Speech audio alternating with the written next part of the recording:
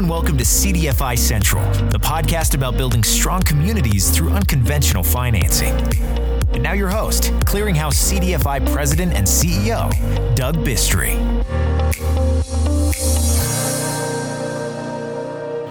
Welcome to CDFI Central with Doug Bistry. This is the first of a series of podcasts that we plan to do. And these podcasts will be all about community development financial institutions, or CDFIs. We hope to have interviews, discussions, debates, talk to players, practitioners in the industry, take a look at legislation.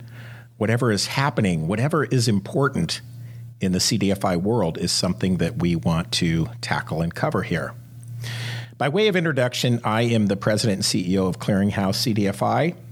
But for the purposes of these podcasts, I will be your host, and I will be the person that will be conducting the interviews, talking to various guests, and hopefully helping everyone out there listening to understand CDFIs and what they can do and the value that they bring and how you might be able to use them.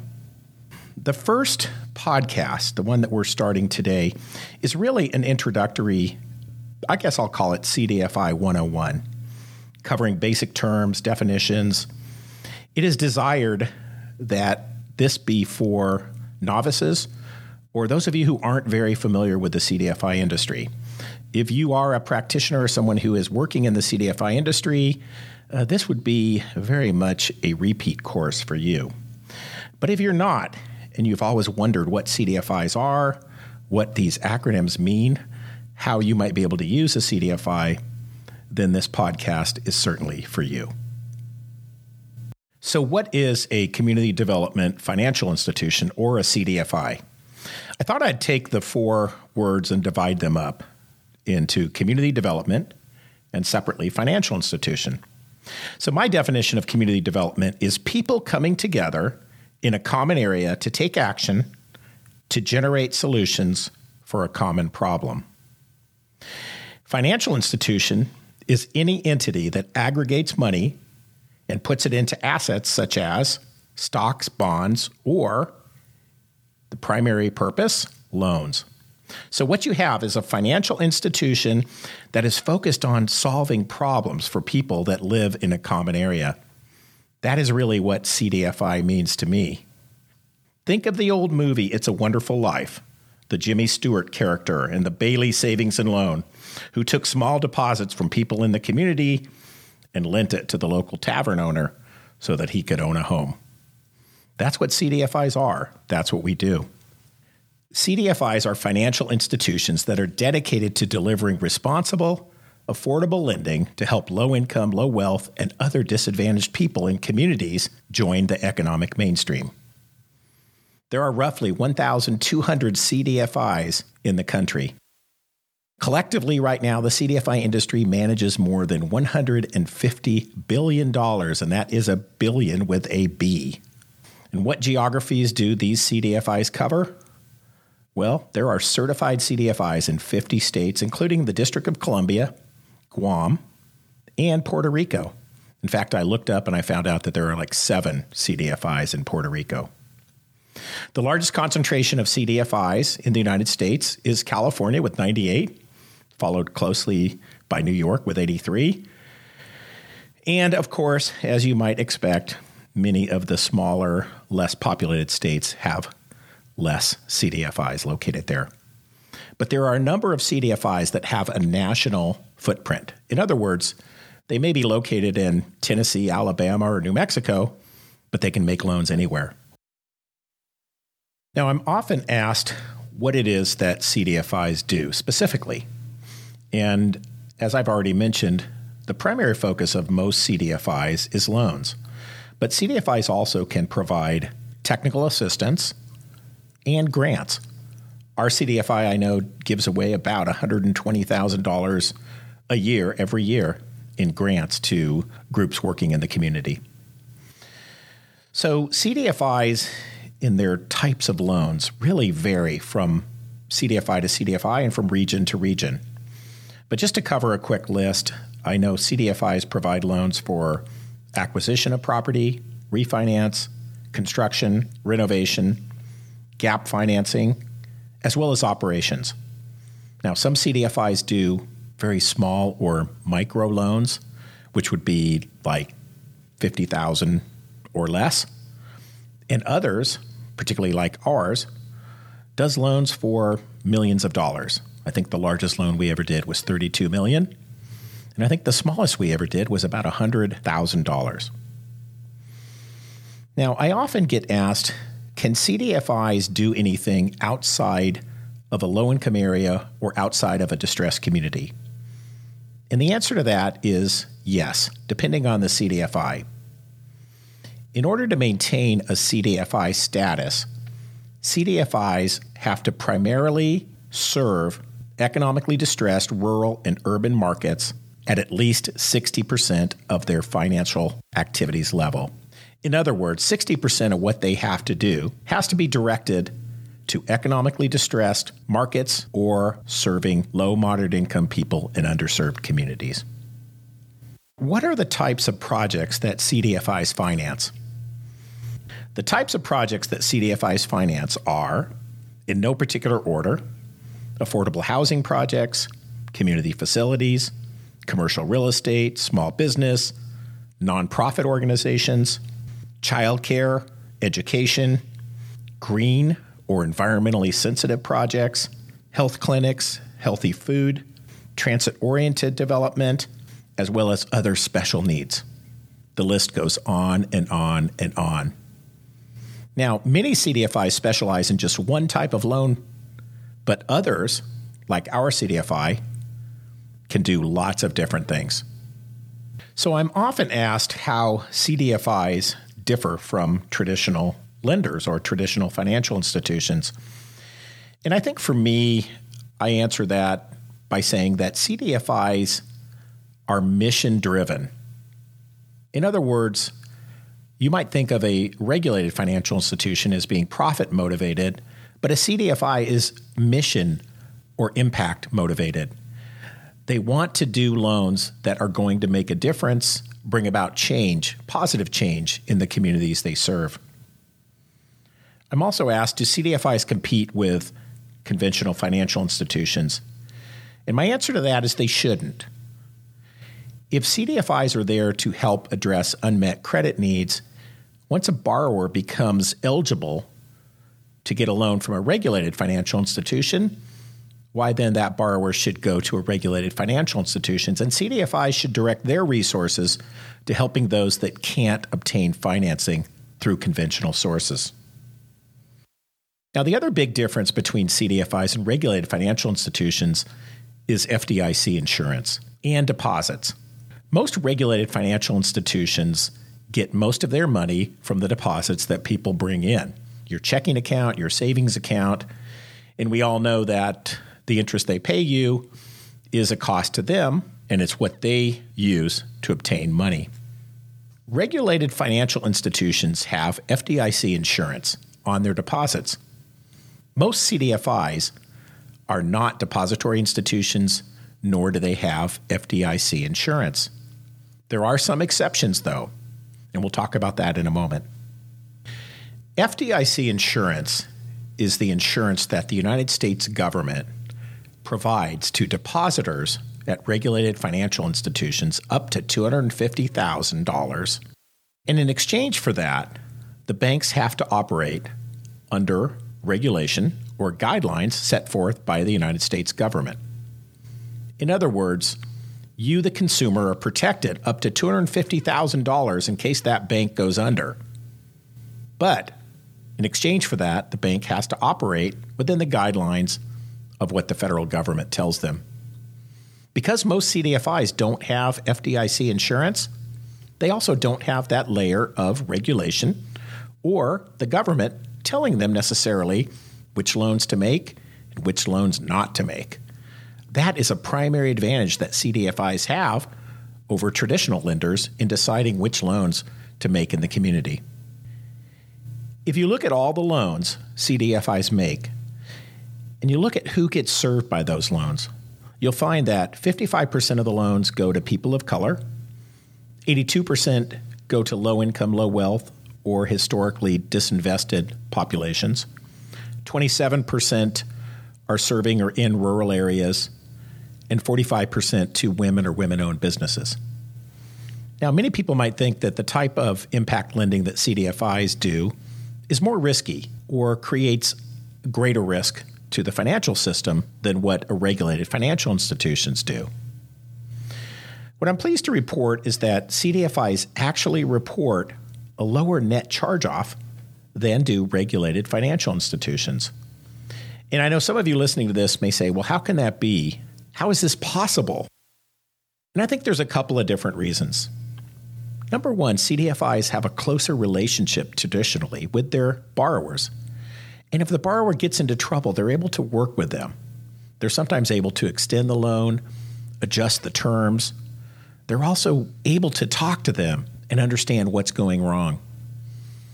I think most of you know that if you got into trouble with your home mortgage and you went to your lender and you said, gee, something happened, I had a health issue, I had a problem, can you work with me? Well, they might, but they also might say, sorry, we don't have time to hear your problem. CDFIs take the time, they have the mission that drives them to try to make positive changes in the community and gives them the ability to work with their borrowers, particularly in times of difficulty. There are 4 primary different types of CDFIs in existence. And I want to start with the group that most CDFIs fall into, which would be a community development loan fund. These are entities, largely nonprofit, that provide financing and development services to business, organizations, or individuals in low-income areas. This is where you'll find your micro-enterprise, small business, housing, community development. They usually have a board of directors with community representatives on it, and they are by far the largest segment within the CDFI industry. Second to that would be the community development venture capital funds. Now, these entities provide equity and debt with equity-like features for businesses primarily in distressed communities. They can be nonprofit or for-profit, although most are nonprofit. And once again, have community representation on their board. But a community development venture capital fund is looking for probably a greater return. Many of you know what a venture fund is. It is simply a venture fund that has impact as one of its motivating goals. The other 2 segments in the CDFI industry are community development banks and community development credit unions. And they differ primarily from the first 2 in that they typically have FDIC or National Credit Union Administration insurance. That gives them the right to take in deposits and provide government insurance up to $250,000 on all of those accounts. But in exchange for that, they have regulations that they have to abide by. Now, community development banks that are CDFIs also are usually very small, and they're usually serving a more rural or community-based population. You won't find your giant money centers being both community development banks and CDFIs. Community development credit unions that are also CDFIs are regulated by the National Credit Union Administration, or NCUA, an independent federal agency. But for both community development banks and community development credit unions that are CDFIs, they both have regulations that they have to adhere to. Community development loan funds, community development venture funds, whether they're for-profit or nonprofit, are usually on their own when it comes to deciding which loans to make, and they have much less of a regulatory burden than do community development banks or community development credit unions. So how long have CDFIs been around, and how did they get started? Some people might point to 1977, the year that the Community Reinvestment Act was passed. And that legislation required that banks to reinvest in communities where they were taking deposits. Before then, banks could make loans wherever they wanted to. But the reality is that CDFIs got going around the early 90s. In 1992, the National Association of Community Development Loan Funds was created. This was a loose association of organizations that were doing impactful lending and community development work at the time. That would later become the CDFI Coalition. In 1993, President Clinton proposed the Community Development Banking Bill, and that was signed into law as the Regal Community Development and Regulatory Improvement Act in 1994, and that established the CDFI Fund. Now, the CDFI Fund is an agency within the U.S. Department of Treasury that provides resources and guidance to CDFIs throughout the country. It also certifies all of the CDFIs that I earlier talked about. In 1995, CRA Act was completely overhauled, and it made it easier for regulated financial institutions to invest in and lend to CDFIs. As I mentioned, most CDFIs are nonprofit organizations. However, Clearinghouse CDFI is a for-profit, and there are a handful of for-profit CDFIs throughout the country. I'm often asked by people why we are for-profit. What inspired us back in the mid-90s to be a for-profit over a nonprofit? And the reasons are many, but primary for me was one that was personal. I felt that doing economic and community development lending could be done profitably. And I think at a personal level, I wanted to prove that we had a model that we could make loans that would have tremendous impact in the low-income communities we serve and do it in a responsible and profitable manner. Clearinghouse CDFI has enjoyed success. We have been profitable for 19 consecutive years. And I think that experiment that we started so many years ago has paid off. Now, if you're listening and you're thinking to yourself, wow, this sounds great, and I would like a loan, or I have an organization or a business that could benefit from financing from a CDFI, and you want to know what you need to do, I would say this is that most CDFIs, and we are certainly no exception to that, require the same type of documentation that a regular financial institution would in determining whether or not we make a loan on an individual project. One of the big differences between a CDFI and a conventional financial institution is we can take a look at things like someone's character, someone's dream, someone's vision. If it's impactful in the community and we buy into your dream and your vision, we might be able to help you achieve your goal. But it is a paper chase. We do require a lot. We are asking for a lot of documents up front. And I think any good lender will ask you of these things. But in exchange for that, if you can provide that information, if you can get through the rigors of underwriting, you can receive a loan from a CDFI. Clearinghouse CDFI, like any good CDFI, tracks our outputs and our impacts in the communities that we serve. And I recently saw a report on the cumulative impacts that CDFIs have caused as a result of the lending that they've done. And listen to these numbers. I mean, they're really staggering if you think about this in the aggregate. 11,000 community facilities created by CDFIs. Over 325,000 businesses and micro enterprises created or supported. 1.32 million jobs created. That's a lot. And over 2 million housing units created and maintained. And when I say housing units, I am talking about affordable housing, which is so important and so desperately needed in so many communities. CDFIs track impact because it's critical to their mission. It's critical to what they do. It's why they exist.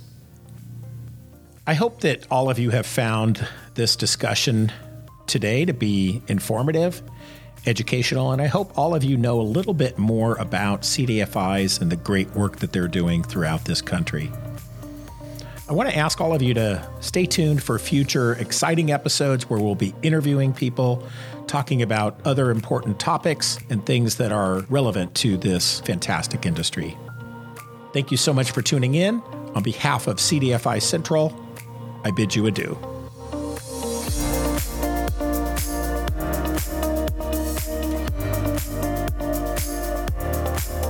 The CDFI Central podcast is brought to you by Clearinghouse CDFI. At Clearinghouse CDFI, we finance projects that create jobs and services to help people thrive in healthy communities. Enjoying the podcast? Visit www.ccdfi.com to rate, subscribe, and check out additional episodes. Thanks again for joining us today. Until next time.